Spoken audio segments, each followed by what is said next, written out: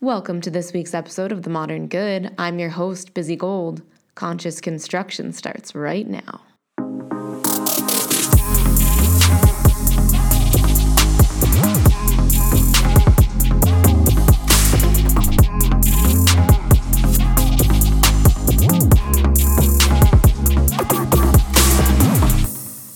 Hey everybody, I'm here with Matt Beaudreau. Matt, welcome to The Modern Good. We are so excited to have you on. Thank you. Honor is absolutely mine. So Matt came to us via my husband doing a lot of Instagramming in the parenting, building up strong men space, right? We've got 2 sons and 2 daughters, and he was looking around Instagram and he came to me one day and he was so excited. I saw this huge smile on his face and he was like, babe, we've got to get this guy on our show. What he does completely complements everything you do in your work. We sat down on the bed, ripped open the laptop, and we were up for hours just kind of diving into everything that you do. So I've been already raving about you to a variety of people in my community, and it's just such an honor to have you here. I can't wait to hear all of your thoughts on what's going on in the world, how to raise, really upstanding, epic young citizens. And really, I'm ending us with some rapid fire questions that I hope will catch you off guard and also give us some really good information to chew on moving forward. That's awesome. Well, thank you for that background too, by the way. That's very humbling and honoring to hear. So thank you.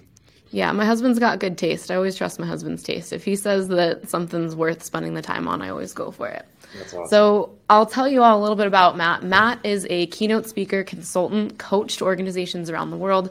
Matt's clients have ranged from Wells Fargo, Honeywell, Lockheed Martin to American Eagle, Cedars-Sinai, and the U.S. Air Force. Wow, that's big. Matt has a reputation for provocative thought leader in educational and personal development practices. He is a 2-time featured TEDx speaker, and he was named Corporate Trainer of the Year at Stanford University. He's spoken to over 250,000 people across the world. Well, it's not too many days that I meet somebody whose bio far, far, far exceeds my own, so good job. Just different. Might exceed in the number of times I've run my mouth, but just different. Everybody's bringing their own gifts to the table, Yeah, amen to that. So parenting is something that comes up a lot in my work. We really try to look at everything through the lens of input-output in my work, and when I was looking at everything you talk about on Instagram, on Twitter, it all started to just perfectly align where you're looking at it from a different lens or different perspective, but it really backs up everything that I talk about. So I'm really curious, what is the turning point for you in your life that made you potentially, change direction or start to see either parenting or education from a different perspective? It's a really good question. So it's, Naval Ravikant talks about what he calls specific knowledge. Right. The specific knowledge is usually the culmination of a number of different experiences that inform a perspective. And I can very clearly pinpoint, a few different areas in my own journey where I see now where my perspective has come from. I'm sure I still have blind spots. I realize every day how much I don't know. But I see where a lot of that perspective was built. And I always tell people it actually started right around 4 or 5 years old, oddly enough. Love that. Because that's where I saw that there was a game going on in the walls of classrooms. I very clearly remember sitting in this classroom and I was right about 5 years of age. I started school at 4, but I was right about 5 years of age. And the teachers broke us up into various color groups, right? There's red group here, blue group here, yellow group here. And I remember looking around as I saw us being broken up, and they were very, very intentional, about what was going on. And I remember looking and going, okay, well, that group over there, they think is going to have the most trouble with this. That group over there, they feel a little more confident about, and this is the group they feel like are the group of best readers in the classroom, and so they're doing this on purpose. I figured that out very early on, and so from then on out, I looked for the patterns of, well, what is the game that's being played here at school? And so I always tell people, I got straight A's all through school. I got straight A's all through college, and it's not because I'm wildly intelligent, but it was very easy for me to see the patterns of, well, what do the teachers want to hear and see in order for me to get that arbitrary A, right? So I noticed that early on. So that always kind of lived in the back of my mind. Fast forward a little bit into early adulthood, and I'm working at Stanford University. I'm meeting these wildly intelligent young people, but they're intelligent in an academic sense. And I'm listening to them, I'm consulting with them, and I'm helping them. And I'm going, man, functionally, there's some big issues here. So again, you're good at playing this game, but it's not translating over into real world kind of stuff. And then I'm also seeing the ins and outs of the game being played at the school level. I'm going, wait a second, admissions isn't the meritocracy everybody thinks that it is, right? And so I'm starting to put all these patterns together. Well, I end up being a public school teacher, a public school administrator, seeing the game being played of school, seeing the issues our young people were having. I leave all that to launch my own schools and launch a different game while I'm consulting with companies that are bringing me in, going, hey, we've got all of these straight A students from Harvard and Stanford and MIT. They all suck. We want to fire them because they're really good at school, but they're not good at life. All right. So for me, all of these things were connecting dots. Well, we're clearly creating a population. And again, this is a broad stroke, kind of statement, but we're creating a population that's not doing what we're saying we want to do with school, what we're saying we want to do as far as building up strong young people. And, about that time, my wife and I were having, our first child, and I'm working in these schools going, man, I can't, if this is a piece of it, and I don't think school is to blame. I think there's parenting trends, there's cultural trends, there's all these things, but gosh, man, if school is a huge part of this, then I need to do something different. I got to figure something else out because my kids are not going to be, they're not going to follow the crowd into this kind of oblivion that I'm seeing be wildly ineffective. And so it was all of those things that kind of led us down the path we are now. So long tail answer, but hopefully that makes sense.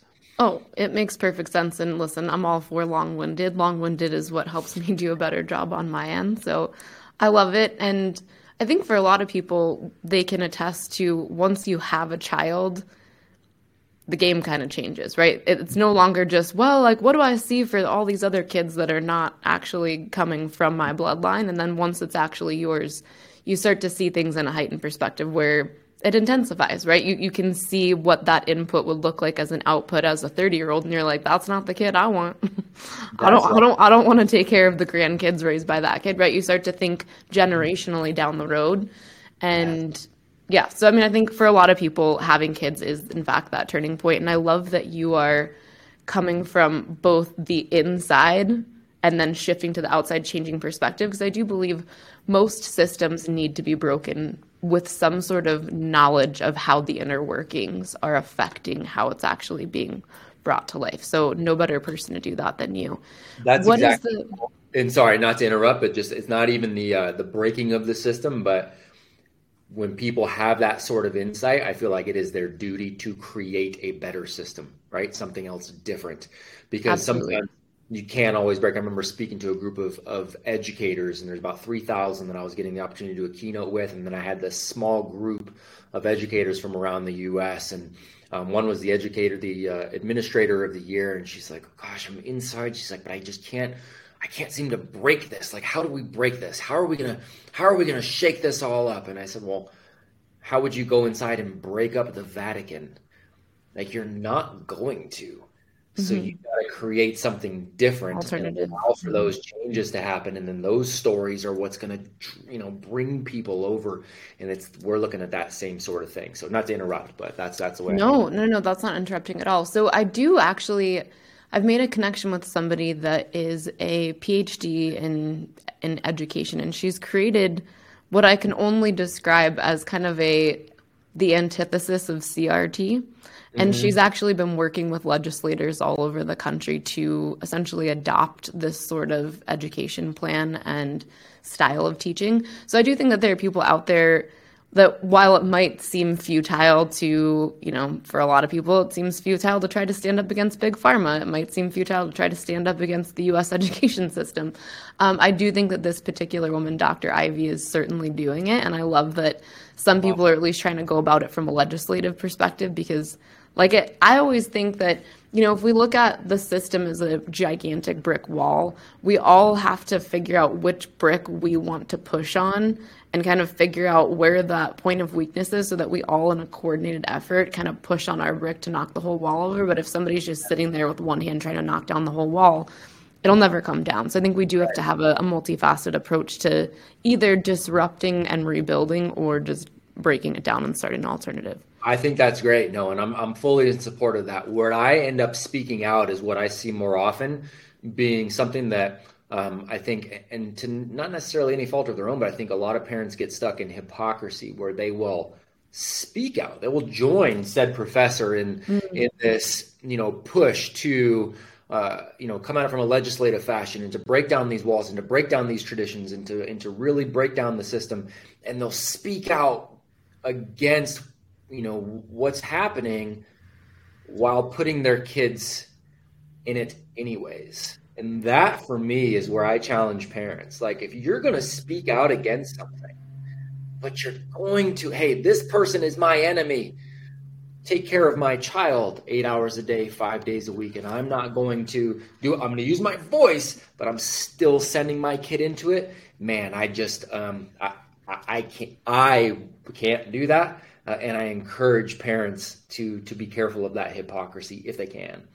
Well, you just anticipated my next question. So I'm glad that I thought through this interview correctly.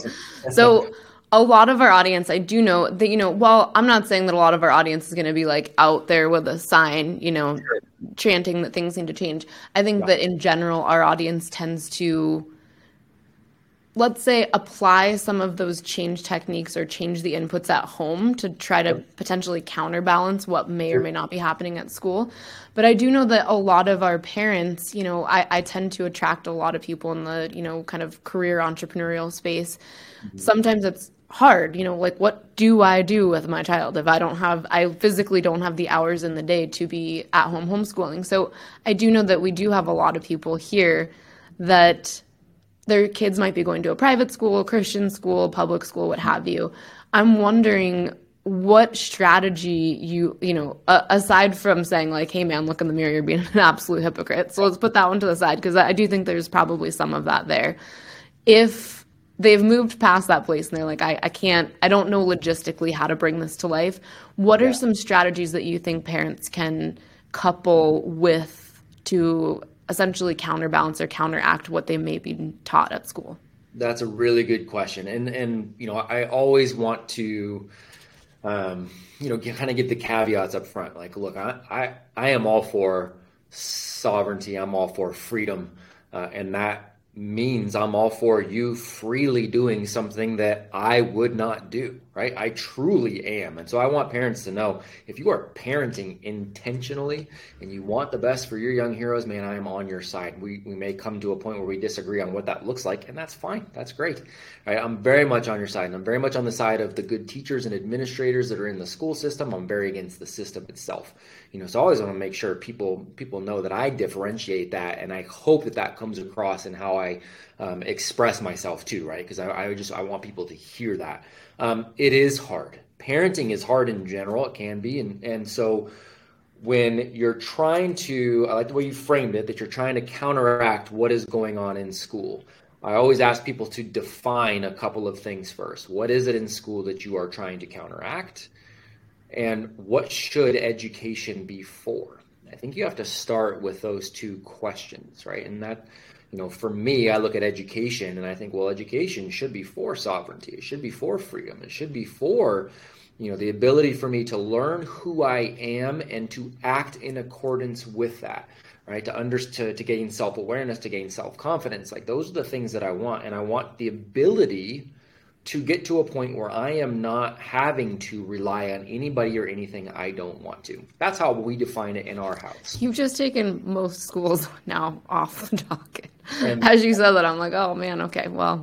That's correct. That's exactly right, which is and so that's why I differentiate between education and schooling, because schooling, in my mind, and based on my experience, again, of being higher ed, public school, private schools, that conveyor belt model is the antithesis of what I just described. Mm-hmm. It's about blind obedience, and it's those kind of things. So defining what education should be for, and then again, defining what is it that you want to counteract.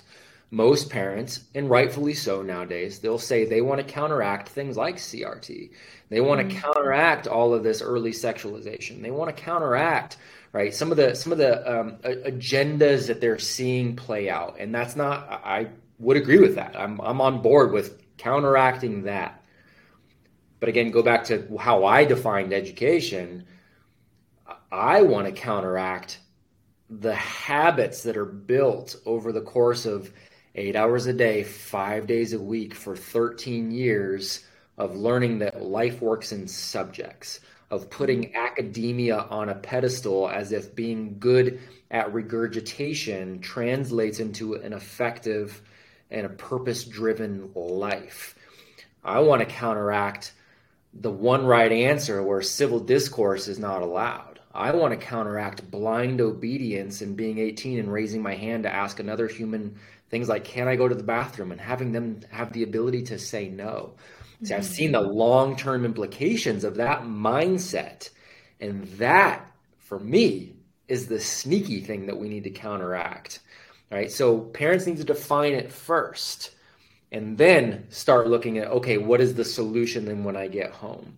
How do I talk to my young heroes about the game that is being played here? And having those explicit, really, a lot of times it comes down to just having those conversations, right? Well, this is the game that's being played. Here's what I want. Here's your game plan then as you go to school. Are you familiar with Seth Godin? Yes. And also Seth is a phenomenal human being, and I've had the chance to interact with him quite a bit. And I know he's very pro education. He's not a fan of school.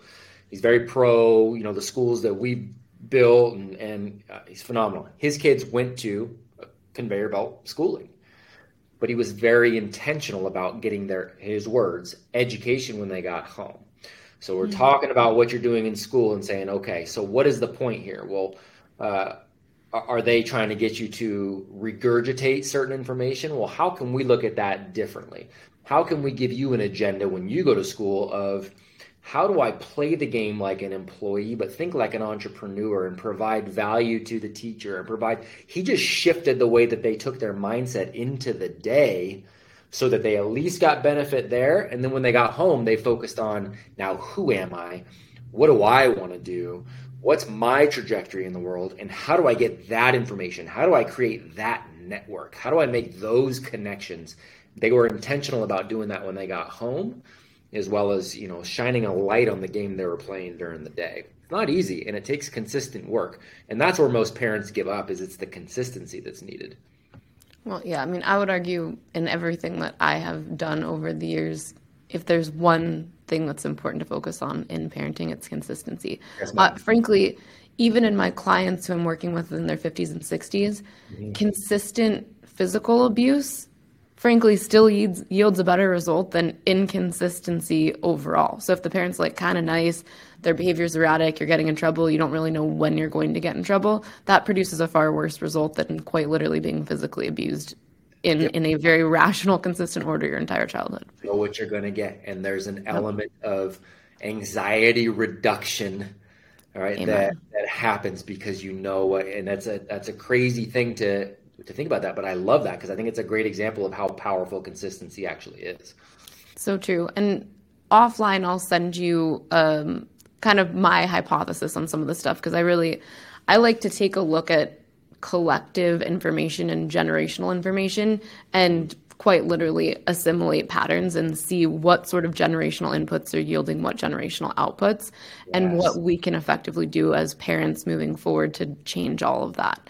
I think a lot of times, as you might have seen in your work, we tend to pendulum swing, right? We go like too hard in one direction. And then, I would say right now we are living in the midst of a very, very negative pendulum swing into something that I would view as possibly far too progressive. It's like gone beyond trying to be progressive and being open-minded to something I would say is pretty insane. But we'll put that off to the side for now.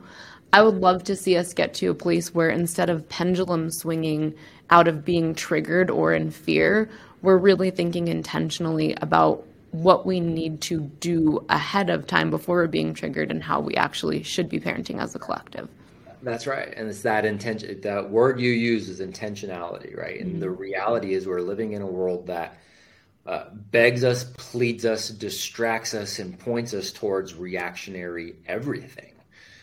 we are in a habitual state of reacting to the world around us. We react to the crazy stuff that's going on. We react to all of the crazy, media bombardment. We react to what our parents say to us about how we parent our own kids, and then try to, base something on them. We react rather than just listening sometimes to your own intuition and being very, very intentional. If you're, I've found with most parents, if they'll be intentional about self-work, making sure that they are continuing to grow, trying to solve for happy, to use Mogadot's term, for themselves, and then just parent intentionally, auditing the young heroes. Who are they? What are their gifts?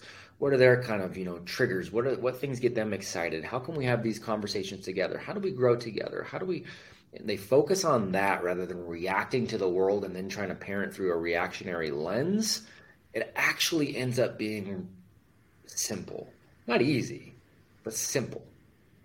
So what break method does, that is the primary work that I do, is actually teaches you to rewire your patterned reactions to the world around you. So yeah. I'm completely on board with what you're saying. And I think one of the things that I've been really trying to focus on too, that's become very apparent, I've been spending a lot of time working with generations at the same time. So working with little kids, working with the parents. I'm also teaching at a therapeutic residential boarding school for teen girls. So I'm kind of watching all of the different phases of life. And I think on one hand, you've got this kind of like hippie conscious parenting that's like, parent to the individual, everything should be unique, right? And then you've got the other side of the pendulum, which is like, there's one way to do it, and I'm going to beat you with all these biblical terms, and you're going to be hit with the paddle, right? Where it's like consistent and forceful and authoritarian. I would say one of the things that I love to help people learn how to do is observe their child and observe the way their brain or instinctive patterns tend to make them do things out of repetition, so that you're intentionally offering them different like plot twists or different activities that allow them to learn how to oppose their natural pattern. Because I think sometimes that instinct and intuition, especially at the child's age, they can get kind of wires crossed. So they think they might be doing something that they're guided to do. But as you're watching it from a adult perspective, you're seeing, actually, no, that's something that they instinctively do that needs to be opposed. So what in your curriculum do you do? Because as I've seen it, I mean, like I said, I think you and I are kind of we're doing these kind of parallel tracks. We're just looking at it from different sides. So what in your curriculum do you do to kind of offer up those pattern oppositions so that they can grow and become sovereign rather than be stuck in a loop of repetition? Yeah, that's a really good question. And when I was speaking, intuition wise, I was meaning that more of the parent, because you're right. The natural intuition of the child does need some. So, you're talking about like, there's the, hey, just parent to the individual, and then there's the hard and fast, right? And I don't think either one of those are fully correct. I think it ends up being a combination. There are certain things, there are certain guidelines, there are certain barriers, right, that need to be in place, and then you get the individuality out of that. Jordan Peterson talks about, hey, for the first few 4 or 5 years, part of what you want to do is you want to make sure this is a kind human being. You want to make sure that they understand a little bit of the social ramification for you. You don't just interrupt, and you don't just jump in, and you don't just go hit somebody, and you don't just. Part of that is because of the long tail social game there. You want them to have more opportunities as they get older, and they're not going to have opportunities as they get older if nobody likes them, right? And if everybody thinks they're a jerk, and everybody thinks they're selfish, and everybody thinks they're crybaby, like they're not going to have any opportunities. So part of what we need to do is put some of those barriers and boundaries in place. So when you say curriculum, I always look at it from a few different things, right? I've built schools, and I don't even like to use that word. So I built schools. That's one thing. I help parents home educate and take a look at parenting trends, and that's kind of another thing. But we utilize something very, very similar in both. So in the schools, we use contracts. In these contracts, the young heroes are actually putting these contracts together, and it's essentially saying, look, this is my sacred space, wherever we call it a studio. It's, quote unquote, like a classroom-ish. This is my studio. When I'm here, it's kind of like a martial arts dojo. Like this is, or a church, or however. This is a sacred spot. And when we are here in this sacred spot, there are rules that are going to govern this sacred spot for us. And we're going to decide what that is. And those are usually value driven, character driven sort of things, right? And when you ask young heroes, what do you want? What do you want everybody else to abide by? Because everybody else has to abide by that when they come in here too. And it's like, well, you've got to be nice, or you've got to share. And they'll all have their different lingo, but it comes down to very, very similar things that they agree on in terms of how people should really interact and behave with each other. It really does come down to that. So they govern their studios based on that, and they do it wildly effectively. We've actually found as adults, we actually sometimes have to tone it back because they almost want to tend to move towards the rigidness at that point, right? Mm-hmm. Like Yep. making our laws, and so like, we must kill you. Like they get aggressive sometimes, and we're like, hey, it's all good. Like, what can we do? So we have taken that for the parents that I help to home educate, and on the parenting side, we've taken a very similar approach, and we've got a contract in our own house. We've got our essential, our quote unquote rules for our house that we all came up with together, but it's a contract of who we are, how we want to see the world, and how we want to be seen by the world. Like, we've been very intentional about that. So we have that contract that governs us, meaning we all hold each other accountable to being those people. When I say we all hold each other, I mean that. I mean, I can say, hey, to my 11-year-old daughter, rule number 2 is, hey, what's going on right here? My 6-year-old son can say to me, Dad, this rule says no complaining. Fix it. You sound like you're complaining. I thought, what's your solution?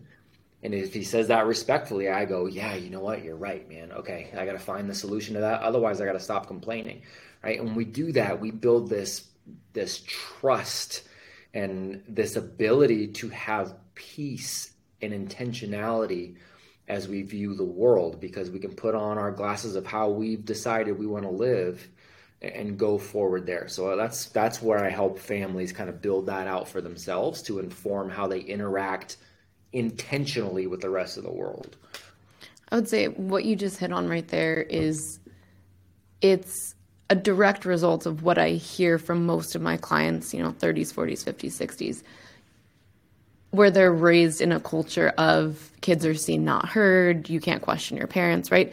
All that does is it breeds either a complete lack of trust in all adults, right? Because you inevitably will see inconsistencies or hypocrisy in their behavior, or it makes you like shut down and actually start to seek out some sort of hierarchy everywhere you go, so that you can always be victimized by this hierarchy that's kind of suppressing who you innately are.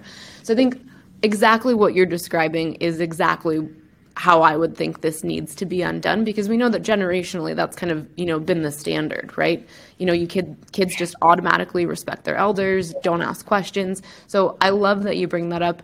I wonder, there are a lot of parents listening now, and I can think of this in certain settings of families that I've worked with. The parents will need to do a significant amount of self-work to be able to receive correction from their child, right? Like, a lot of people I know, if your child was like, Mommy, you were just complaining, they'd immediately get triggered, right? So what would you offer up to some of the parents that are potentially wanting to step in and embrace some of this? What do they have to do to look in the mirror and actually prepare themselves to be able to receive correction from their 6-year-old child? Oh my gosh, that's such a great question. And you're talking about the exact things, man. It's the we kill curiosity early on when we do the things you were talking about, because we're negating them wanting to, like, when they go into themselves, they don't want to ask questions anymore. Good questions are infinitely better than good answers, so we're just killing it, right? And we talk about, gosh, generationally, we grew up with, we don't talk about religion, you don't talk about politics, you don't talk. Cool. Now we have an entire country that doesn't have the ability to civilly talk about religion. We don't have the ability to civilly talk about, politics. We can't talk about any of these things because we squashed it early. All right. So that's the long tail issue that we're talking about here. So, what do the parents have to do to look in the mirror? Well, here's the reality of it. I do a lot of analogies to like health and fitness. Everybody knows how to be in shape, and everybody knows how to be healthy. I truly believe, like, you don't have to know the science behind all of it, but everybody can go, well, if I just ate real food and not this garbage, and they can pretty much define what usually that is. People may argue Mhm. over vegan or carnivore or whatever, like that's great. But if I eat real stuff versus the processed stuff and I get some exercise in, generally that's the way to get in shape. So then why is so much of our population not in shape? I've just decided it's easier and they don't want to. This to me is a similar sort of deal. If a parent truly wants to have that relationship with their kids and not just the look for ease of parenting, I am just going to bark my orders and you better listen and I'll, beat you. If they truly want to do that work, that consistent work, they just have to be willing to recognize that by default, you're probably going to parent the way you parented. You're going to parent based on whatever other external anxieties that you have. And your kids are going to have to deal with the ramifications of your decision to just live a reactionary life. Or parent in a very pendulum swing kind of way, right? Where it's like your parents were very strict, you were physically punished, so now everything's a free for all. You can't Yep. discipline at all. Your kids have no bad time. I Yep. would say that in my experience, that pendulum swing where it's like I did this, so now I'm going to do it this way, All over that here. yields honestly the worst results I've seen Totally. in my career. Either way, you've got to be willing to go, okay, I'm not, there's no such thing as perfect parenting. There's no such thing as perfection. Like that doesn't exist. But it doesn't mean that you let yourself off the hook for trying to get better. I always tell my like, there's no such thing as a perfect husband. There's no such thing as a perfect dad. But my standard will always remain perfection. I will I love that. try. I'll try. I'll try to keep moving that way because, well, I found life is a whole lot easier. If I'm trying to be perfect as a husband, my relationship's a whole lot better. If I'm trying to be perfect as a dad, my relationship with them and their output, right, is a whole lot better. So it just takes a parent being willing to do that. That's the self work we're talking about, right? You don't have to go, hey, kids, I'm going to put you to the shelf while I do years of therapy to try to undo all this stuff. No, you have resources there. Just every single day, it's that consistency again. And that's why most people balk. It's consistency. They don't want it.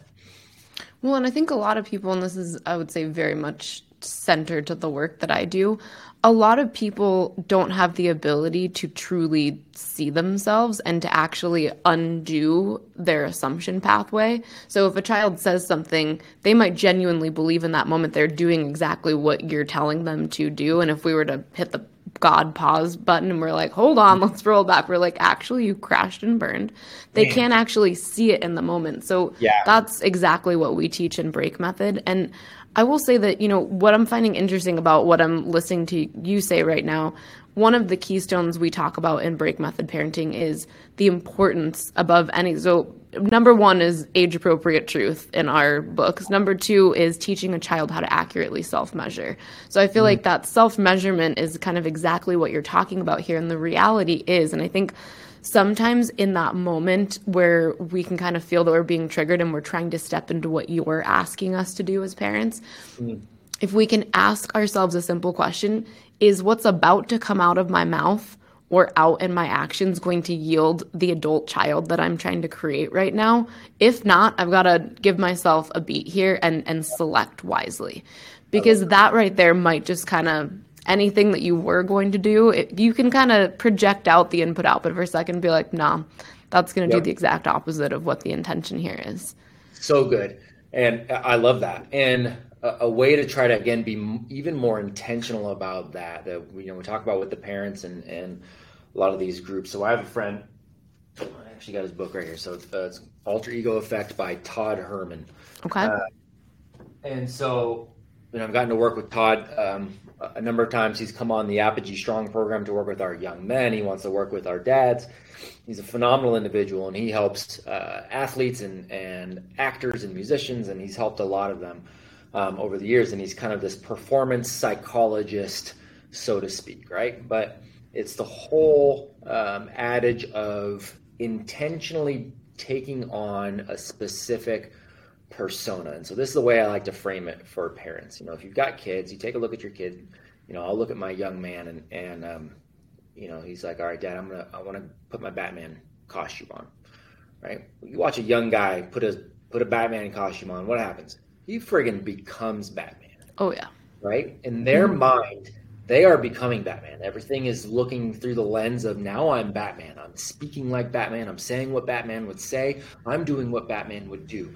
I'm assessing the situation as Batman would assess the situation, right? They take on those characteristics. So when parents are looking for that self-work, and you're right, we have a hard time seeing ourselves, right? So I encourage people, not in the wrong way, but to build out who is the ideal in your mind. Who would that be? Or what are, or maybe a conglomerate of characteristics. I really like the way this person says this, behaves this way. Whoever that is, whether it's a famous person, it's a real person, it's not a real person, it's somebody it's somebody it's one of your parents. You kind of build this ideal with all of these different components, and then you step into that role. You can define it, you can name that person, and you can go, this is who I'm going to try to be as a parent. So as I step into my parenting role to interact with my child, I want to try to operate from that frame and make that my habit. It gives you a little bit more intentionality. And people say, well, you're not being your true self. And I don't think that's accurate. I think you're recognizing bits and pieces of yourself with these different people, and you are just forcing yourself to raise the bar, raise the vibration of that particular component, and act it out until that becomes a habit of who you are, right? And so you don't have to worry as much about not being able to see myself. I want to create the self that needs to parent. That makes all the sense in the world. And you Yeah. brought up something that I'd love to teach about, and it obviously comes up more and more in society today. This idea of somehow opposing who you believe you innately are is no longer being authentic. So as adults, until we've done some sort of really intentional rewiring work or, self-awareness work, I would argue not just self-awareness, but something that actually moves it into action. I think self-awareness can get kind of a little bit tricky, but we'll put a pin in that. I think people think that they're being authentic when really they were parented out of being authentic a long time ago. You were probably only authentic at maybe 3, 4 years old. Past 4 years old, you've no longer been authentic. You are a very patterned, reactive version of yourself that's no longer authentic.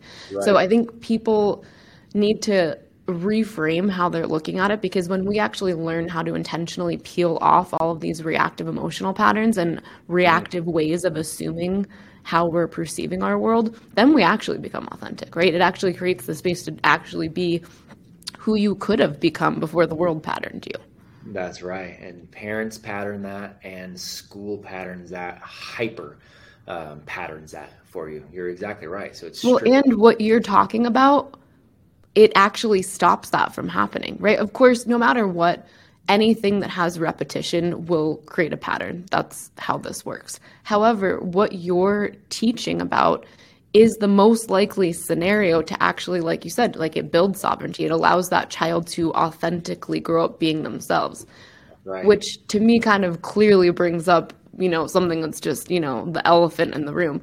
What about parents that are here today whose parents are a shit show? They know that they're already pretty far down the road. We're talking like 12, 13, 14. What do you do if someone's like, hey, I've got this 13-year-old with massive behavioral problems. I don't know what to do. What would you do? How do I make change when I'm this deep in it? So you're saying the parent themselves who is asking that question? Yeah, they're coming to you saying like, how do I fix a 12, 13, 14-year-old that's already very, like, they've gone to public school. They're already deep in it. They're already doing all of the behaviors that we wouldn't want them to do. What would you tell them to do in this instance of like, how do we unpattern or kind of bring them back to their authentic state when they're that deep in it? Yeah, and I get it quite often. And I had a conversation earlier today with a phenomenal and I just met her today. And so I try to get as much clarity as I can, because people reach out nonstop and ask those things. And I want to help as many people as I can. But it almost always, and this young lady that I got to speak to today has two teenagers right around the ages that you said. And she was saying those very things, like, how do I undo some of these habits? How do I undo some of these patterns? How do I? And I always start with the parent and go, well, how are you accentuating that? Mm-hmm. Like, how are you actually supporting that with what you're doing now? Because again, all these patterns that are being built up, it's not just being built up at school, they're being built up at home. So as we started diving in a little more, it started, well, she is the do as I say, not as I do parent.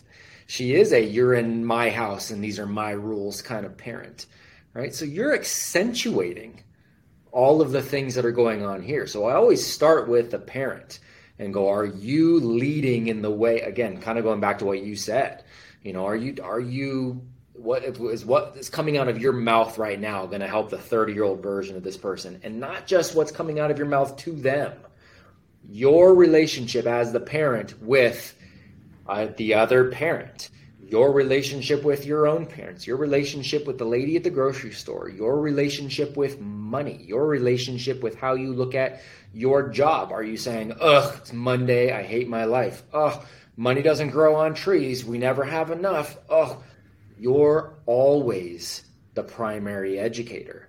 So it always starts there first. What patterns do you need to fix for yourself?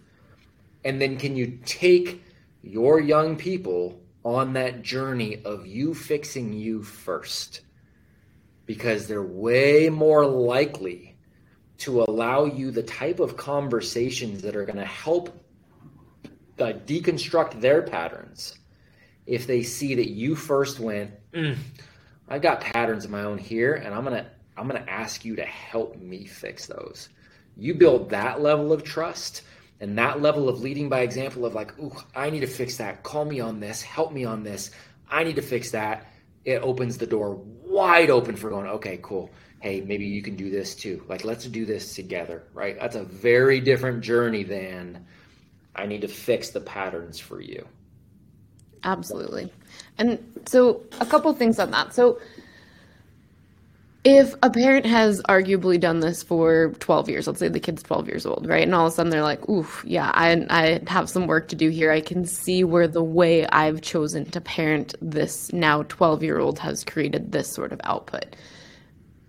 When you shift, Yep. that child's brain is still very much patterned with this is how mom does things. So I've seen in my work that sometimes even if the parent does try to change, the child still is not willing to work with the parent in their change, even if they're leading with radical personal responsibility. Like, hey, honey, I know that I've done this and this and this in my life. I'm really trying to work on doing this. The child's brain doesn't feel that they can trust this situation. So what would you tell that parent about how to kind of hold the line, so to speak, and walk through the fire that's probably coming down the pathway? Yeah, that's a great spot. So teenagers, as they're transitioning in here too, a lot of times unfortunately, they'll respond to a negative just as much or maybe more than they will a positive, right? So you can frame well, hey, here's what I'm going to do and I'm going to shift and I want you to come along with me, but you may more powerfully get in front of them by going, look, here's all the ways that I've screwed up and here's all the ways that we have done this wrong. That may actually have a more profound impact where you can go, this was wrong, this was wrong, this was wrong, this was wrong, and here's how we're going to change it. And then that's where I always, I default back to the kind of the parent contract and having those conversations like, hey, what do we need to do to shift this? Like, let's put this in here together, kind of deal. They might respond to that negative, but you've got to be very, very specific about what it is that you messed up, the patterns you messed up, and very specific about how you want to change it. You can't, you can approach it from the negative, but you can't make it like this arbitrary thing for them at 12, 13. It needs to be very, very concrete. I don't like this specific habit that I have built up in our household here. Specifically, I want to change it to this. Now let's make a game around this. You got to be very, very specific. You can't be very esoteric and arbitrary with it for them. Okay. And you suggest somehow gamifying the process.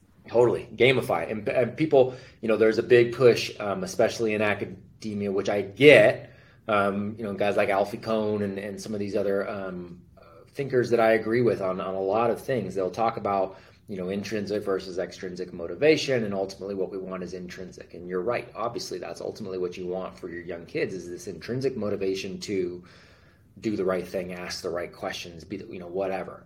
But it goes back to that whole concept of, well, when they're 5, we've got to build out, this persona so that they can have these relationships. In order to get the intrinsic to take root, sometimes you've got to use extrinsic motivation, and gamifying things, especially for young people, can provide that extrinsic motivation. If we gamify it and we're able to achieve this outcome, well, then cool. How are we gonna celebrate? What is our celebration going to look like? What is our end prize going to look like? What is that badge? What is that trophy? What is that?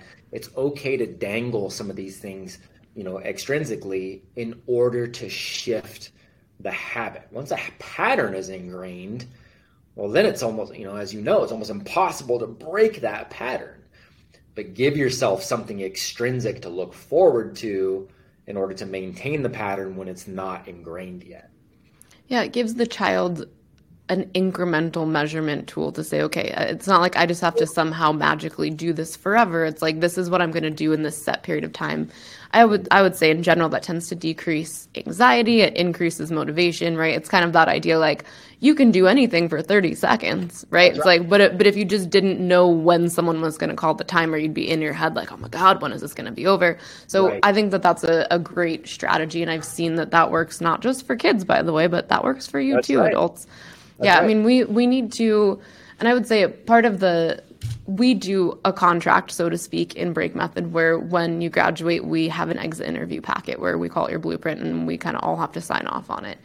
And we do gamify something that we call ribbon cutting dates, which are these very incremental, very specific pattern oppositions that you almost do with yourself like a dare, and there are due dates, or there's a way to measure it as like, I'm going to do this 4 times this week. Yep. I find that, to you adults out there that are like, oh, I got to do this for my kids, like, you got to do this for you too. Bingo. If your kids, and I literally just sat across on Zoom I work with a group of parents. I think I shared with you, I do a program called Restoring Generations. So I work with the teens and the parents.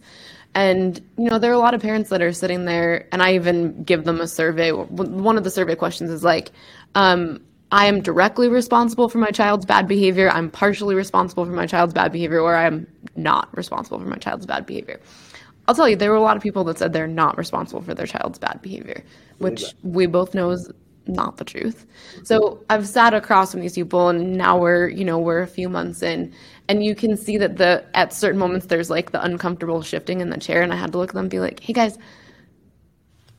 you don't bear bad fruit if you're putting in the right input. So if we're looking at kids that are, having some pretty severe mental health issues, suicidal ideation, cutting, gender dysphoria, and running away, among a variety of other things, like, we've got something disjointed in the input output. And even if you believe in your heart you did everything biblically or you did everything right, we're not bearing good fruit here. So we have to actually take a look in the mirror. So I don't know how you feel about that, but how do you deal with the parent that's like steadfast in the fact that they have nothing to do with it? Yeah, I honestly don't. You're spot on. I have realized, and it probably took me too long to realize this. But I realize it's kind of, you keep talking about biblical principles. Like, at some point you are just building the ark, you're inviting people on board, and at some point it's going to start raining and flooding, and some people are just going to get, they're going to drown, right? Yeah. And so I have gone to the side of, I will try to proactively talk to any young heroes that I'm working with, any parents that I'm working with, and just go, hey, here's how the roadmap's going to look. Here's where I'm going to challenge you. Here's where all this is going to go. Here's why we're doing all what we're doing. Like, this is where it's going to go. But at the end of the day, all I can do is open all of these doors. I'm going to invite you to go through every single one of them. If you get to the point where you won't go through a door, I am not even going to try to push you, shove you, pull you, yank you. I'm going to invite you. If you won't do it, it is what it is. That's basically where I have gotten to, because otherwise all my time and energy goes towards trying to convince somebody to do something that for whatever reason they're just not going to do it. And so it's, the energy is better spent other places. You're right about the input and output. And for parents that are listening, I use the analogy of planting, a single flower in a garden. If we do our job as parents, we're like the gardener. What we're responsible for is the environment. We're responsible for, okay, where is that flower planted? What is the quality of the soil? What are the nutrients we're making sure we get into the soil? How are we managing the water that's going in? How are we managing the sunlight? Is there any other plant that needs to be planted close by? We've got to take all of those steps. If we do all of those steps right, the flower is just going to do what it does naturally. It's just going to grow and it's going to bloom and it's going to be the best possible version of whatever that flower is. And if there's a fruit involved with it, right, the fruit is going to, it's going to just do what it needs to do. But if we start introducing, chemicals or pesticides or even too much, water's a good thing for plants. But if we go too much water, that still kills it too, right? So, it's too much protection and too much like, oh my God, let me do this for you. And it's too much like, those are all those things. We're continuously working on ourselves to get the environment right for that young person to just grow and do what they are going to do naturally. That's our job as parents. I love that. That's a perfect analogy. And it's something that we use a lot on the show too. We kind of use the analogy of flowers and weeds, flowers being that which you're working on rewiring and trying to build into your life. And then the weeds being all of the behaviors that will eventually choke it out if you don't shine a light also on the weeds that need to get pulled. That's awesome. So a lot of the parents that I work with, particularly in one of the school environments, they have chosen to homeschool. I would say in most situations, the choice to homeschool is primarily based in like a Christian predominated choice point. I've seen the trajectory of a lot of kids that are homeschooled in this sort of fashion has turned out, I would say, like a dumpster fire in a lot of cases. They are very isolated, suicidal ideation very early, not enough socialization, not enough, basically feeling like they're somehow kept prisoner and not able to interact with the outside world. Obviously, I'm clear on the fact that this is not your way of homeschooling. So I'm curious, for somebody that is choosing or has previously chosen to homeschool to try to kind of shield their kids from the outside world, what is it that you do differently? And what would you tell that person about how to integrate and socialize in a way that doesn't create this sort of isolated suicidal ideation or self-harm? Yeah, that's a really good question. And a lot of these families that have, some of these issues that just continue to compound and just kind of go downhill so dang rapidly, what you'll end up finding too is, again, I hate to always bring it back to the parents, but it's their parents that are, like you said, they're doing it specifically because they want to shield, but what shielding in and of itself, we'd have to define that because there's good things about that, bad things about that.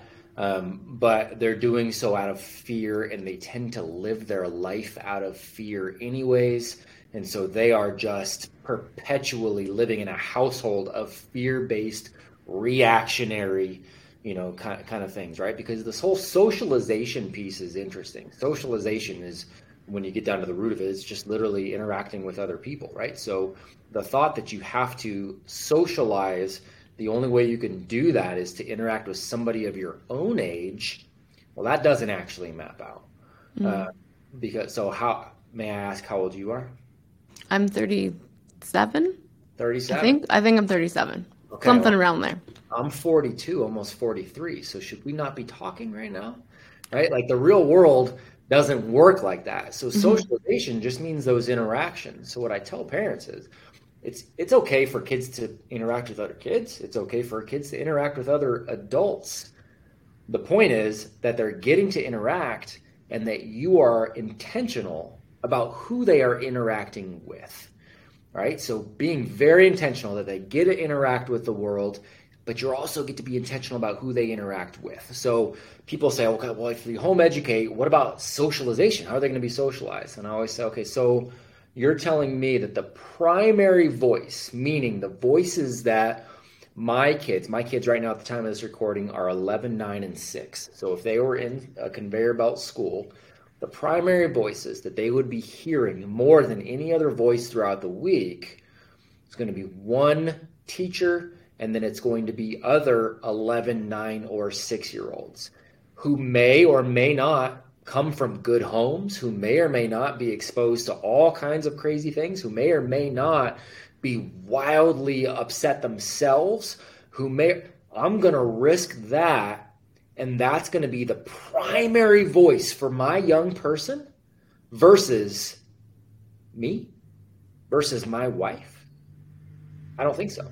That's still socialization. They're getting social interaction, intentional interaction from us all day, every day.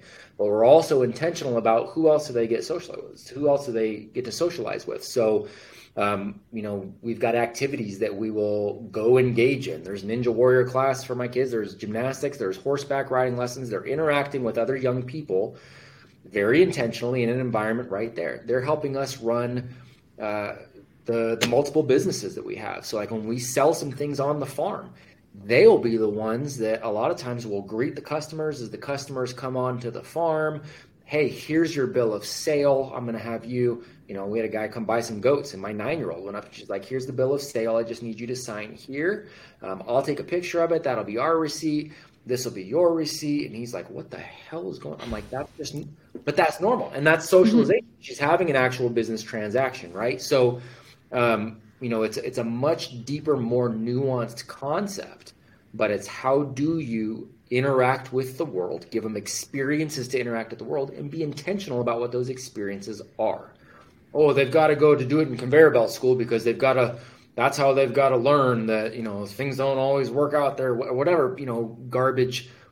So are you telling me then as an adult, because you think, people have to learn that life can be hard, do you go learn to interact by going to prison and hanging out with the inmates? Is that how you do it? No, you're intentional about who you hang out with, who you hear from, who you speak to. We should be doubly so for our young kids. So my kids interacting with other kids and other adults, very intentional about who those are, and they're interacting with them all day, every day. That's socialization. Got it. But you do agree that activities and some sort of peer-based outlet is important to some degree. Absolutely. It's fantastic because that's absolutely a huge part. A huge part of development is going out and being able to, engage with these other people and have free play, and all those things are wildly important.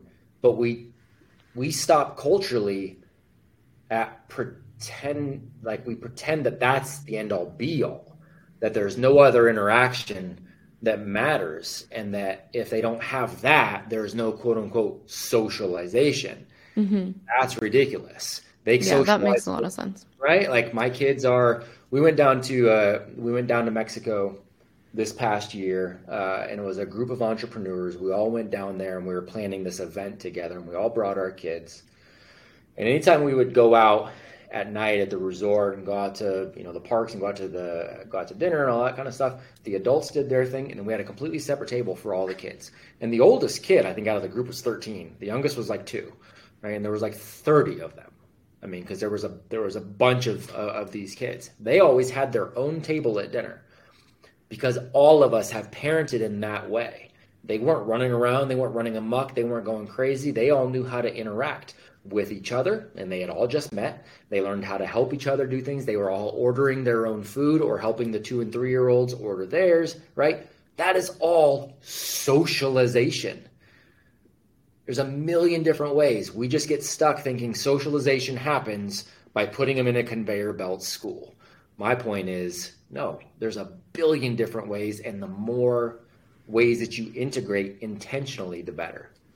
Right. So it sounds like for you, it comes down to more of like a ratio, right? Like you want to be intentional with who they're exposed to in their peer group, but certainly not let that become the 99% where they're influenced by a peer group that you have ultimately no No no control. control over.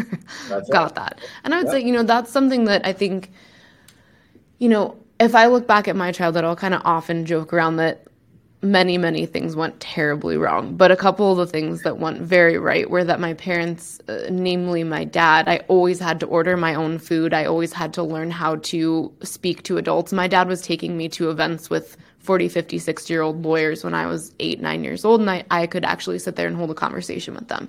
So I attribute actually even a lot of my business success to my dad socializing me with much older people very early on. It made me not afraid of looking at a power dynamic and somehow feeling less than, because I just, even at age 8, I was like, I can talk to a 60-year-old lawyer. It doesn't matter to me.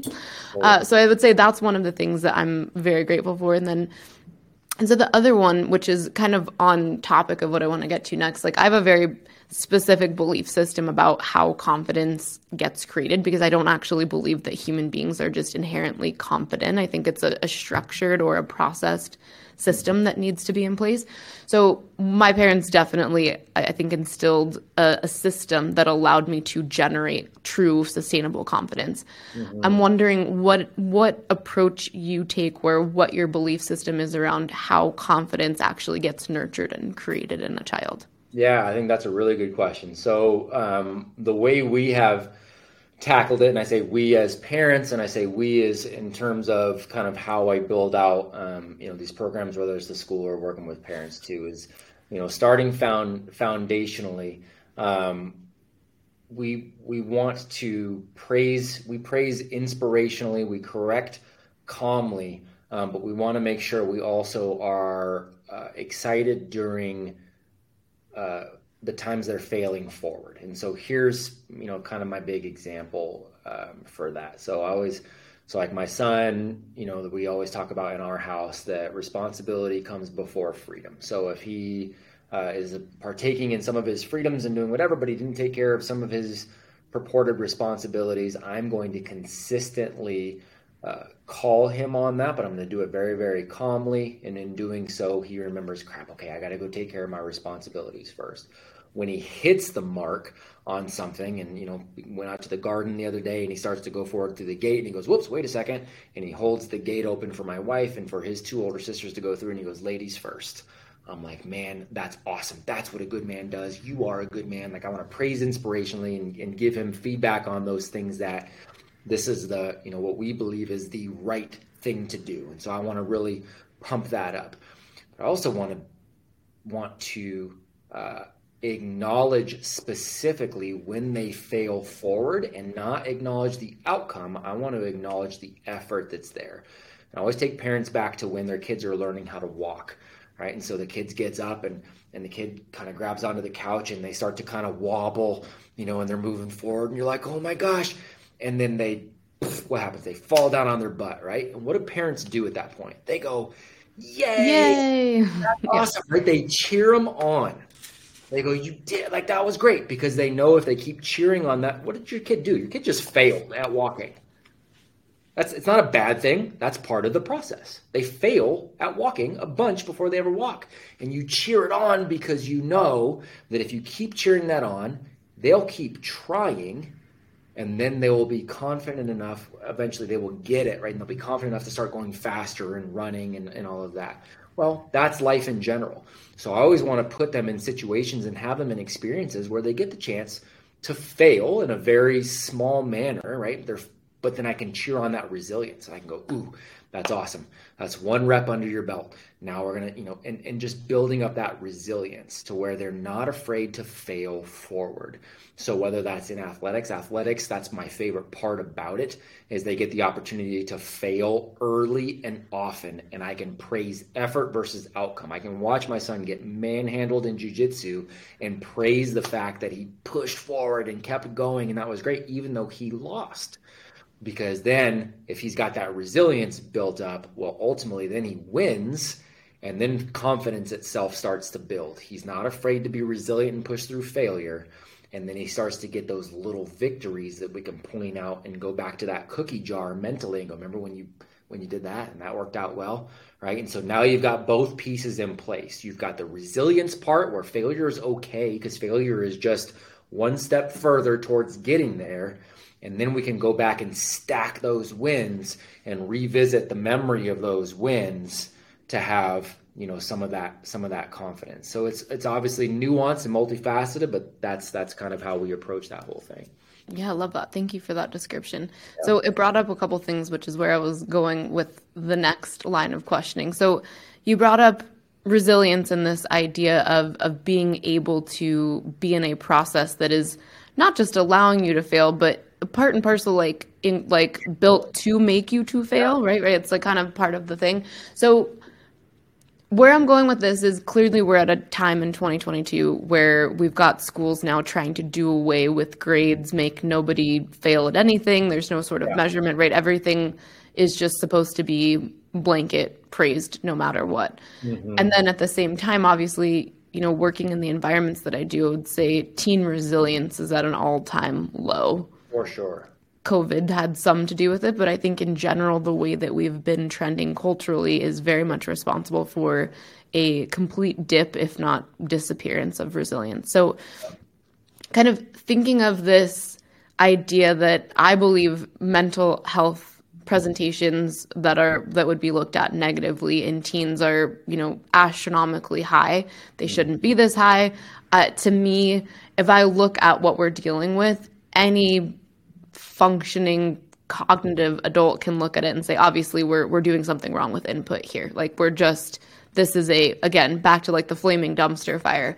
So I guess I'm curious, kind of factoring in this kind of like dipping resilience systems now being like, oh, everyone's a winner, we're not going to measure anything.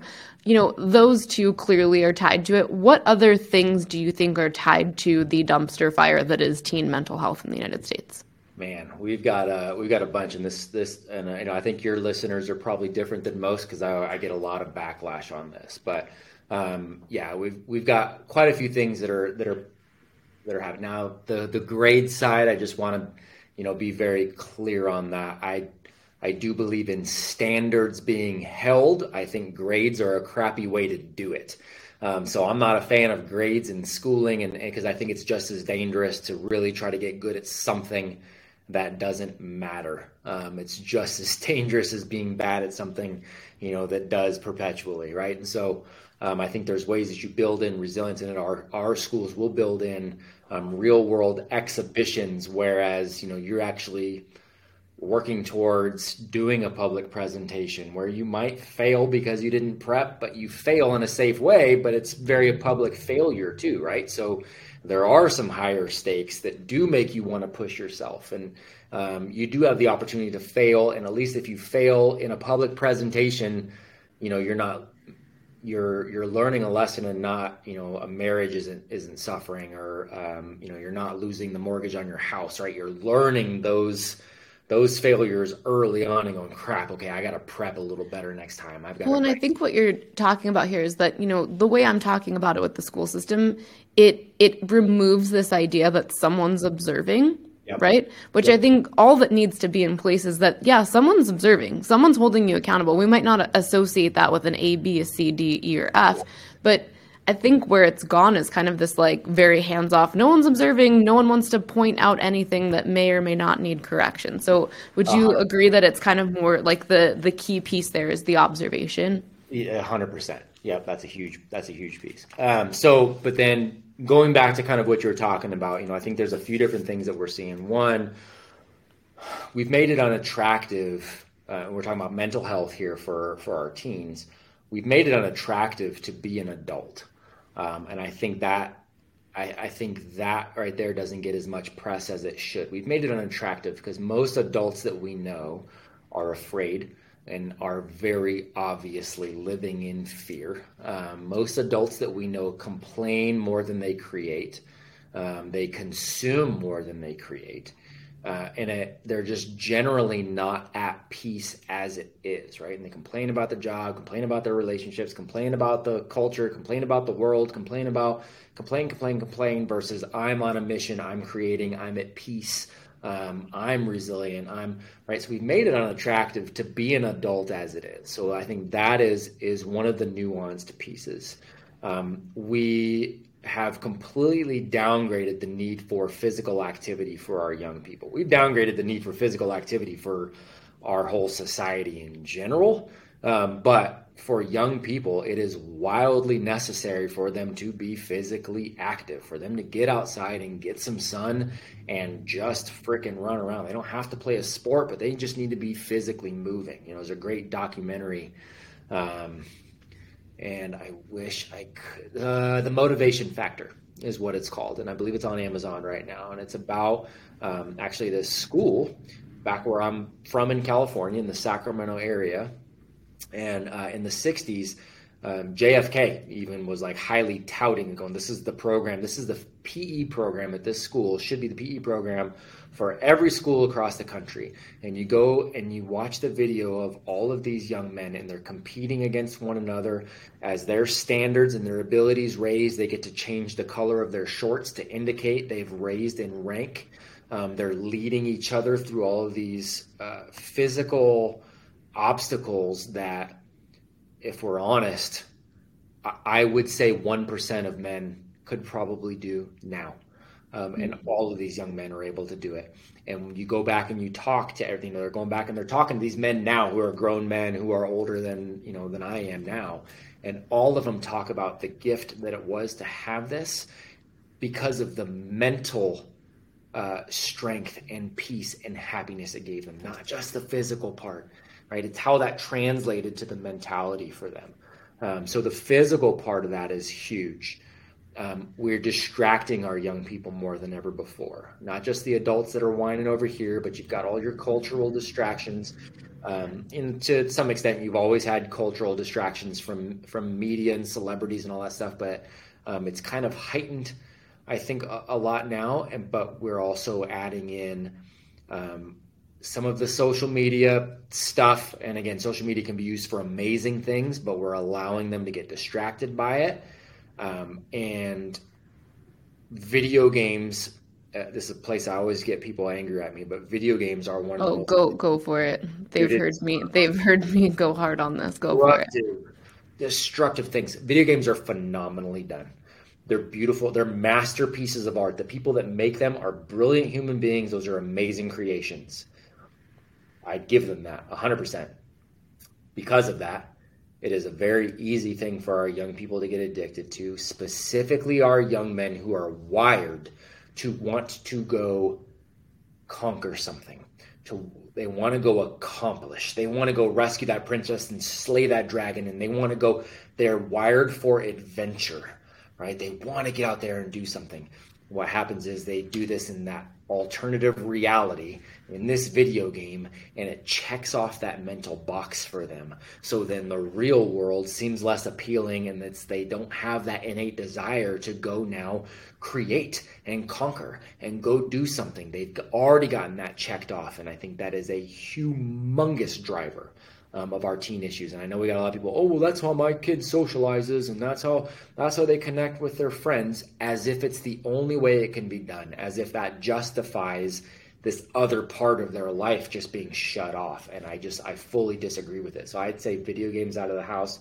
And then the last part that also that comes to mind that I know also pisses people off when I say it is we medicate our kids early and often now.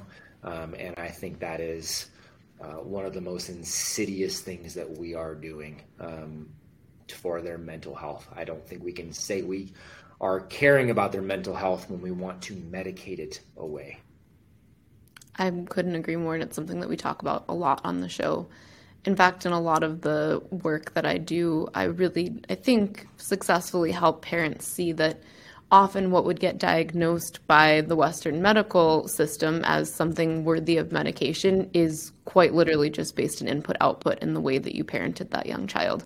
I firmly believe that the most important parenting years that end up really determining how that child is going to fare for the rest of their lives are about 1.5 to 3.5. Mm-hmm. So a lot of parents are not operating at their best in those years, right? Like, especially if you're a new parent, you're probably triggered pretty often and you're probably exhausted. So I really encourage parents that are listening here, obviously you seek your doctor's advice and blah, blah, blah, blah, and all those things, but also take a moment to get some other opinions, because your kids might be getting labeled with something because now the system needs to be fed with all of those kids that have those labels. So you're operating in a system that is incentivized to keep handing out medication, keep handing out labels, and ultimately that's not what's in the best interest of your child, and you need to be looking in the mirror and taking a look at your input output in your family.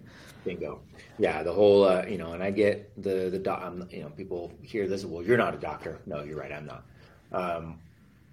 But let's take a look at it logically, right? And people, well, doctors went to school forever, this amount of time, and so they're the experts, so I trust them. Okay, cool. What I'll usually ask a parent is I'll try to pick something that I know is clearly a no. So I would, a lot of Americans, maybe blonde hair, blue eyes, they'll say, cool, are you Muslim? Well, no, I'm not Muslim. Well, why not? Because there are people who went to school for a long time to teach you the religion of Islam, right? You're not Muslim because you reject the overarching premise. So it doesn't matter if somebody is an expert in that particular field, you reject the overarching premise in the first place. So you're not going to listen to that person and consider them an expert for something in your life. Well, you've got to make sure that if you're going to trust a doctor because of their training, you've got to make sure that system that has trained them and how that system operates and how that system survives and functions and makes money, you've got to agree with that premise overall, because that's the one that's training that quote unquote expert. Because if you go back here and you disagree with the overarching premise of what they're doing in the first place, then I don't care how much schooling somebody has. All right, and we got to that's again goes back to that intentionality of thinking through versus just reacting and going, well, everybody's doing this. Everybody's doing it. And we're sitting here talking about, let's, in a nice word, say the risks of schooling, right? Yeah. Medical school is schooling, and it is a system of indoctrination that I brought in an amazing doctor from New York City to give a talk at our Break Live event last April. And she gave a whole talk really breaking down the nitty-gritty of her entire schooling, all the way through residency. And anyone that understands cult-like behavior and how you have to break somebody down, get them exhausted, they have to keep repeating things, you see very quickly that there is some of that behavior prevalent in medical schooling. And I would argue in academia in general. And it's one of the things that I feel like I continue to harp on. I feel like we've kind of built this society where everyone's like, well, what are your credentials? What are your credentials? We're in a place where, listen, if we want to move forward, we're going to start needing people to step forward that aren't just really good at regurgitating information, because you know this. You become primed to miss information that's right in front of you. That's part of the schooling process, is you're primed to actually miss maybe 70% of what we actually have available to us. So I really think to change society, we have to undo that. We have to opt out of the system, which means that we're going to have to stand against people that are like, you don't get to say this. You don't have 3 letters behind your name. Yes, I do. Totally. Yeah, totally. You're 100% right. You get trained to disregard the evidence that is in front of your own eyes. And George Orwell said something like that in 1984. But it applies to so much. And again, going back to kind of Naval Ravikant's theory of specific knowledge and how that's built, I've been lucky enough to have a number of instances. I remember one, I was in my early 20s and was in a place called Chico, California, which is where I had gone to college. And at that time, there's a guy named Rob Wolf, if anybody of your listeners are familiar. Yep, I'm familiar.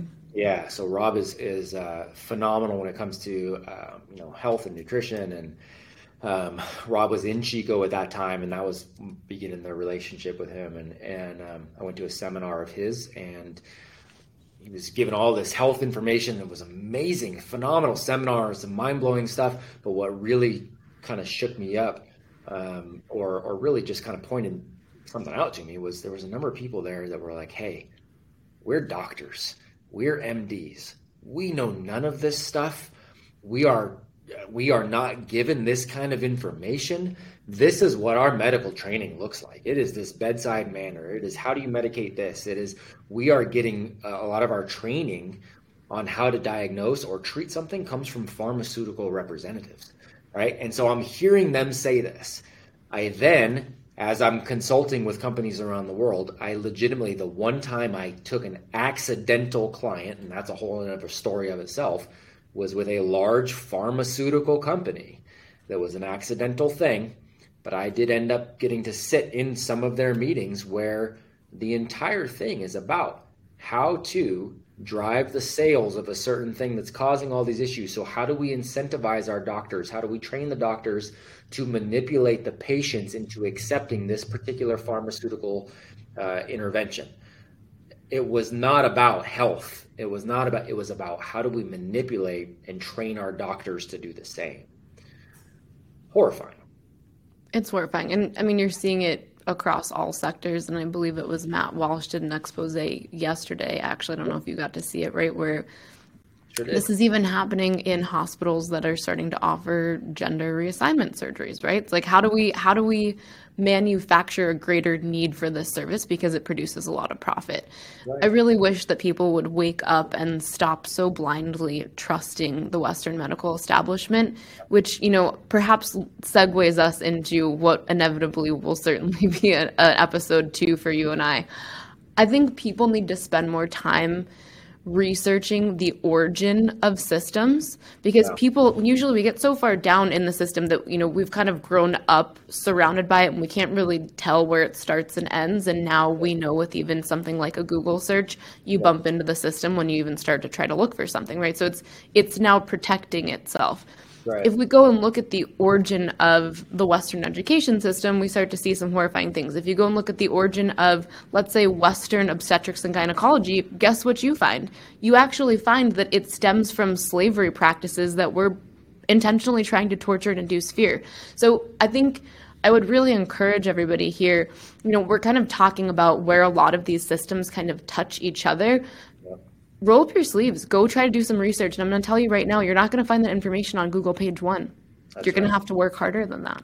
That's right. Yep. You're going to have to dig in. Yeah. You're going to have to really dig. And do you see, I mean, I think you tend to see things similar to the way I see them. Have you kind of rolled through the tape and tried to find or isolate where all these systems kind of converge in their origin? And if so, what's your hypothesis, sir? Yeah. It's a, yeah, I have, and when I'm talking systems, I'm talking systems of medicine, we're talking systems of schooling.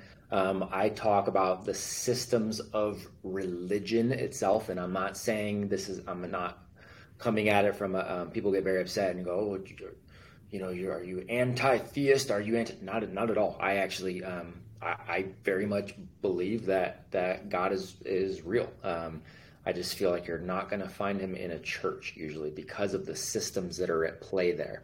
And so, yeah, where do all of those converge? I don't know.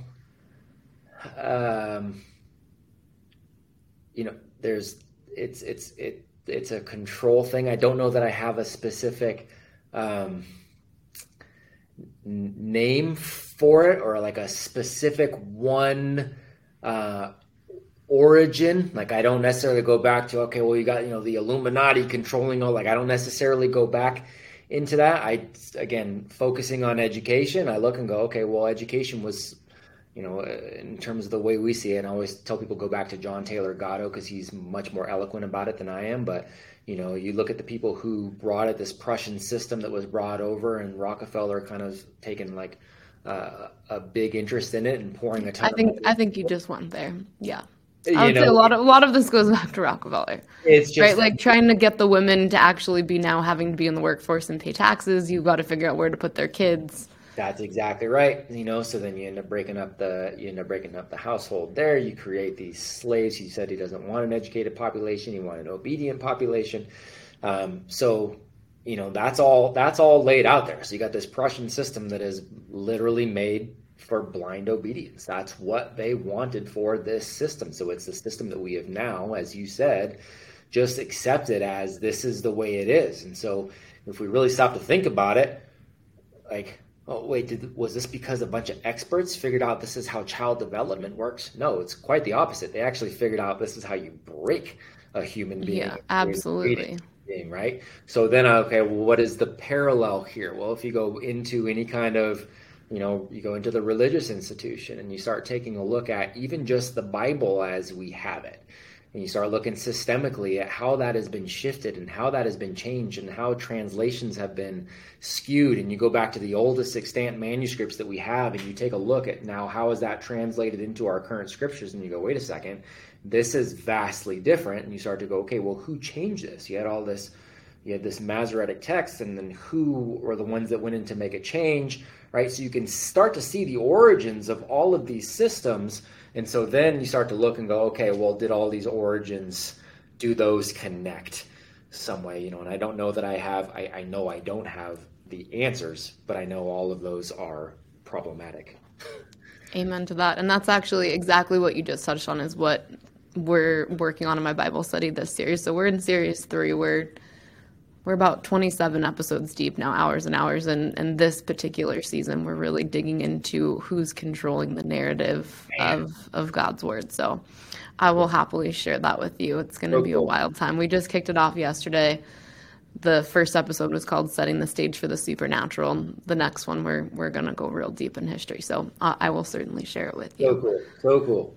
So I have really enjoyed having you on the podcast. I want to end with one question that I personally really wanted to ask about marriage, and then I want to make sure we've got time for these rapid fire questions. So I love this post, and I'm going to actually read it. I've got it in front of me, but everyone head over to Matt's Instagram. It says, "Dads, I don't care how rich you are, how many followers you have on social media, how many people know your name, how much of a physical specimen you are, or how mentally tough you are. If your wife and kids aren't thriving, then you have a ton of work to do. Hashtag real wealth." Bingo. How do you measure success in your marriage and parenting? And what things would you look to hold yourself accountable for if you're actually walking this out correctly? Yeah.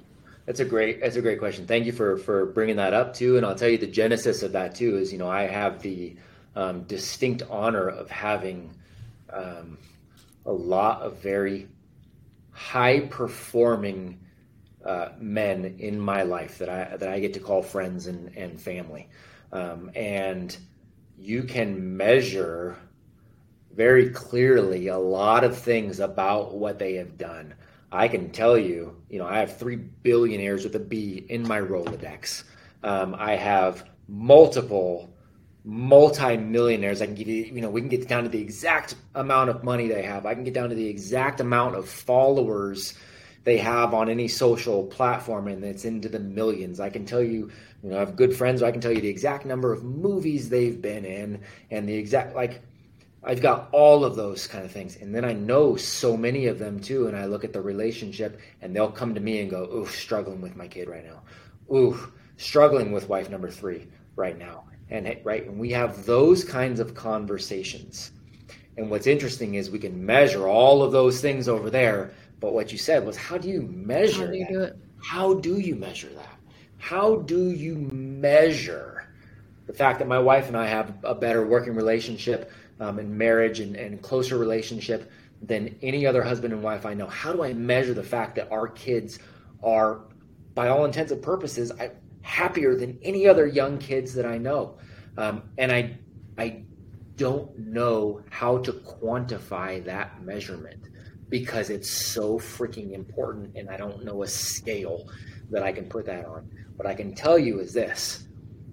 I think of myself as happier than most guys I know because I am truly at peace. I don't have anything I am anxious about. I don't have anything I am worried about. I pay attention to the future, and I think there's some things, even if I think there's things coming our way, I'm looking at, okay, well, how am I going to react to that? I'm very intentional about all of my life, without any hint of anxiety, without any hint of, I experience sadness, but I don't wallow in it and I don't suffer in it. I really am at peace. And when I look at my wife and have conversations with her, you get that same Zen-like sort of peace there too. And I get the same thing with my kids. And I'll hear them recognize things with the world and want to offer solutions, and then see them, but not hold on to that and suffer with that, right? It's those kind of things that I see where I go, man, again, there's no perfection. There's no perfection. But man, the amount of peace we have is why I think we're the wealthiest people on the planet. That's the only thing I can say. I don't know how else to measure it or to quantify So I think for someone listening, maybe they might be thinking of the negatives, right? So for example, when they hear you say those remarks about your marriage, they might be thinking like, well, did they ever fight? How many fights are too many fights, right? So I think maybe if you can kind of share a little bit about, despite feeling like potentially you guys have the best marriage in the whole world, which, maybe you do. I hope you do. Does that mean that it's free of disagreement? Does that mean that it's free of any raising of the voice? Maybe if you can kind of share a little bit of that so that people get what, at least from your perspective, is like a realistic thing to either strive for or at least hold as a vision of possibility. Yeah, totally. And I think if we counted the number of fights, then there's no way we would achieve that peace either, right? Mm-hmm. Like that's Totally. weird. Yeah, you don't want to keep That's score. the thing you don't want to quantify, because if you're quantifying it, then you're not really in the midst of a relationship. You're in a business transaction. And I don't think that's the same thing, right? So, I think we were very, we fought less as an engaged couple going into marriage than most do, partially because we had a friendship that developed before that. And I know that's a blessing for us. We worked together and knew each other for a good year and a half before we ever started dating. And we developed a true friendship where we genuinely enjoyed each other's company and personalities and all that before we ever started dating. So I think that was a huge plus for us. But are there disagreements? You bet there's been disagreements. We have just been very careful to, when a disagreement happens, to try to analyze what it is in that disagreement. Is this a misunderstanding on my side? Is it a misunderstanding on your side? Is it a complete difference of opinion? Is it what is the root issue here? And how do we proactively fix that from happening again? And I think it's just that. And it's the consistency to do that. Because what do most relationships do? It really bugs me when he does that. I'm not going to say it for a while. I'm just going to let it fester. And then I'm going to make an off-the-cuff statement. And then he's going to make a smart-ass statement. And then right? And you don't really... Yeah, you just have to address it in the moment right away when it's authentic. Yeah. You've got to, when it's off, and just address it calmly if you can, and try to be proactive about figuring it out. If you'll do that early on, then, do we have disagreements? Sure. Can I remember the last one that my wife and I had? No, it was probably a few months ago. Now it's just very inconsistent. And even then, she does a better job than I do, honestly, just going, hey, okay, we need to sit, let's figure it out. And it's like, okay, yeah, you're right. We got to do that. And it's that's the commitment to the relationship, where it's like, let's figure it out. Let's figure it out now. And we let our kids see us do that. If it's not something that they can't see, we let our kids see us do that. I think that's really important. And I think a lot of parents try to hide or remove themselves for something like that. And we've kind of touched on this in a few different portions of the podcast, kids learn through observation. And many of the most negative patterns that can present as adults come from gaps in understanding, where they're not really understanding how to do something. It's not been modeled. It's not been something that they've been able to observe and understand. So I do love the way that you're kind of incentivizing people like, hey, as long as it's not completely age inappropriate and fraught with anger, walk this out in front of your kids. It shows them a good example of conflict resolution. 100%. I really feel like where you're going with this, which I love, and it's, I think, a great framework for us to all strive for, is in marriage, the number one goal needs to be, how can we get on the same page and collaborate, right? Instead of I'm over here and you're over there, I'm going to be mad until I'm blue in the face if you don't agree with me. How can we each try to see from each other's perspective and get on some sort of common ground so that we can move forward collaboratively? Bingo. We call it our better half, right? You say that. Yeah. really believe that. Believe that that is half of you, and you want what's best for you too. So you need to pour into that half. You need to make sure that half is doing okay. You need to pay attention to that half, right? You need to, I mean, you should, I pay attention enough to my what she drives her nuts, but like we could be in a room and, maybe we're both reading or something like that. Nobody said anything for 45 minutes or an hour, and she'll go, oh, you know what? And I go, yeah. And I'll answer whatever it is in her brain just because I pay attention to her so hard that I know, okay, well, based on what time of day it is, what day it is, what the kids are doing, what you're reading, whatever, your brain probably went here. So you're probably thinking about this, right? It's like we should be paying attention to the other half of us, like that. And then leading by example for our kids. And even when there's not a disagreement. Last week, I was working on a piece of equipment that had broken in the garage. And the kids came in and I was like, God, this is driving me nuts. And they're like, what's going on? And I'm like, man, I can't get this piece to go in here where I want it. But that's okay, whatever. And I got it fixed and I figured it out. Later on that night, it was bugging the crap out of me that I said, I can't. And it was bugging me because I tell them, no, we don't say we can't. Identify what you're struggling with, and then let's figure out what a solution is. But we don't say can't. Like, that's a 4-letter word in our house. And I went, crap, man, that was the worst example. I actually went into their rooms. They had gone to bed. I went into their rooms because it was early enough. I knew they hadn't fallen asleep yet. And I just said, hey, man, I got to tell you, I need to apologize earlier. Right in front of you guys, I said I can't. And that wasn't the case. I was struggling then, but I figured it out, right? But it's like, we will be that consistent on things. And I think that makes a huge difference. And we're not neurotic about it. I want to be that consistent, I think that's a beautiful thing to strive for. I think a lot of parents have this underlying belief that kids don't remember everything. And I remind people on the show that I work with 30 through, 60-year-olds all the time who remember everything. So yes.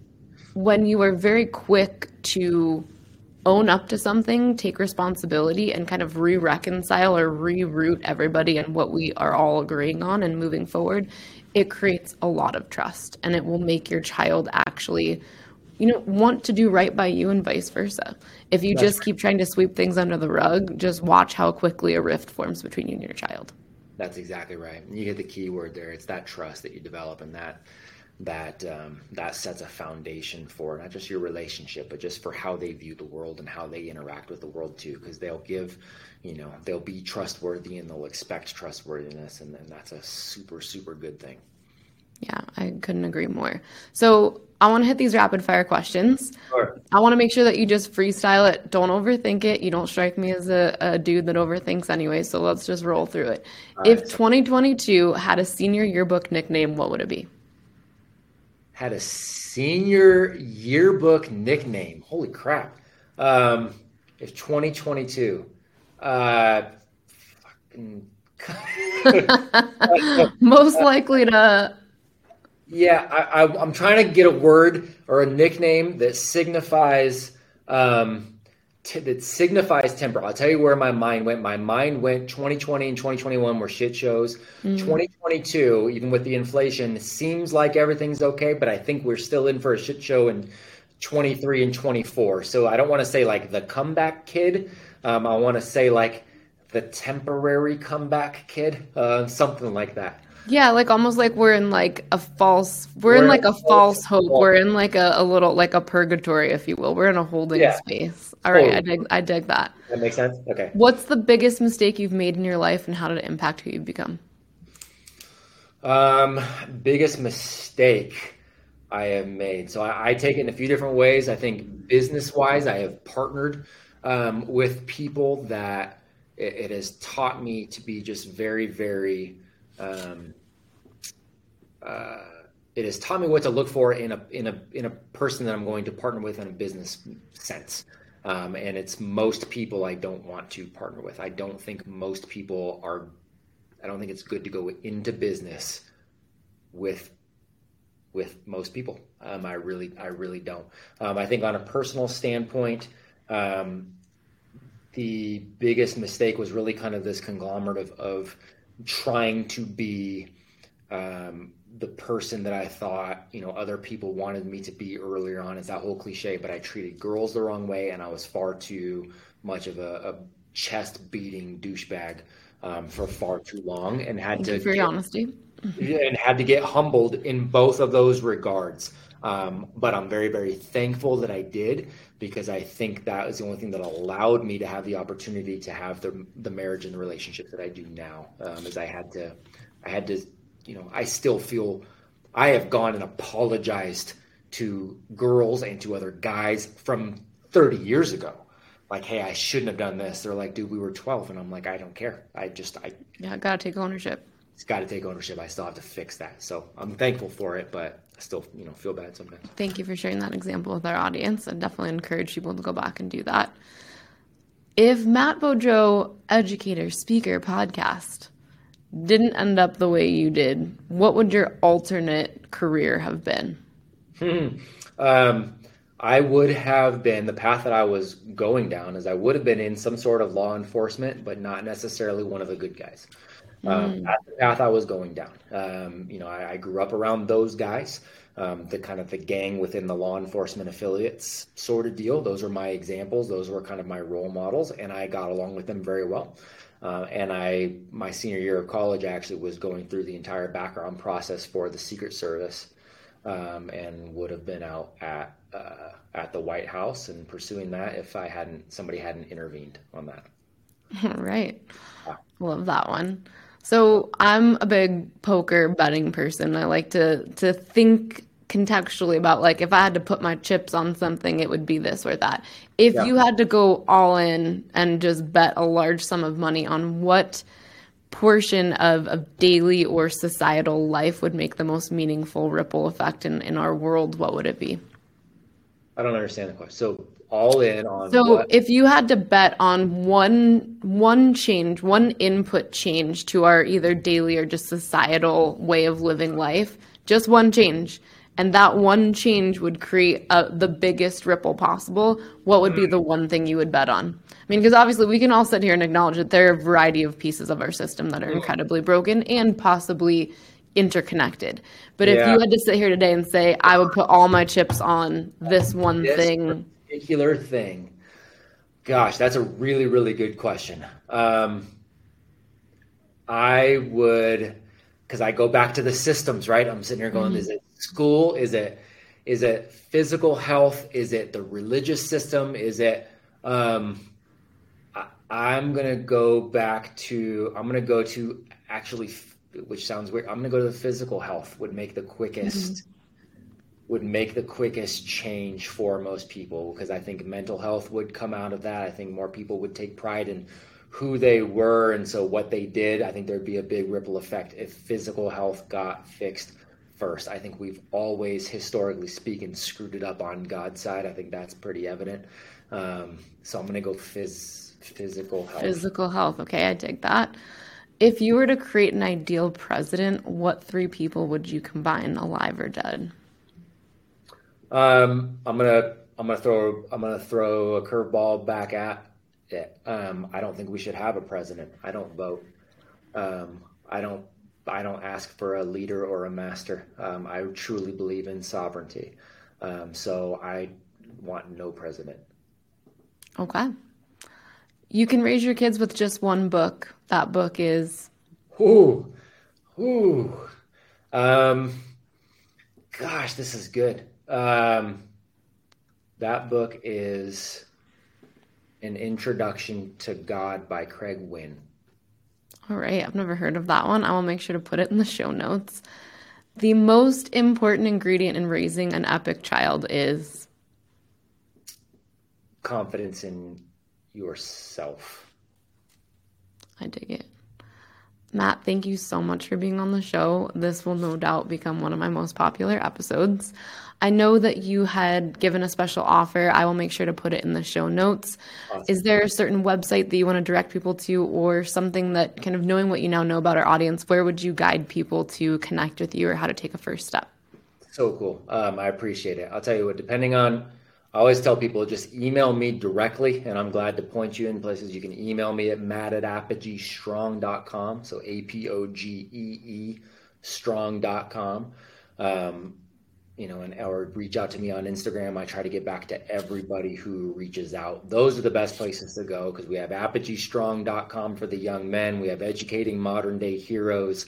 We have Raising Dragon Slayers. We're launching the Dads program. We have so many. So I just tell people, email me directly, matt@apogeestrong.com, and I'll help you. And even if pointing you in the right direction means pointing you away from me, I just want to point you in whatever I can do to help. Thank you so much. I really appreciate having you on the show. Definitely want to have you back on again. Thanks for checking out this week's episode of The Modern Good. For more information on Break Method, head over to breakmethod.com, and to check out my workshop and teaching schedule, busygold.com. I'll see you next week.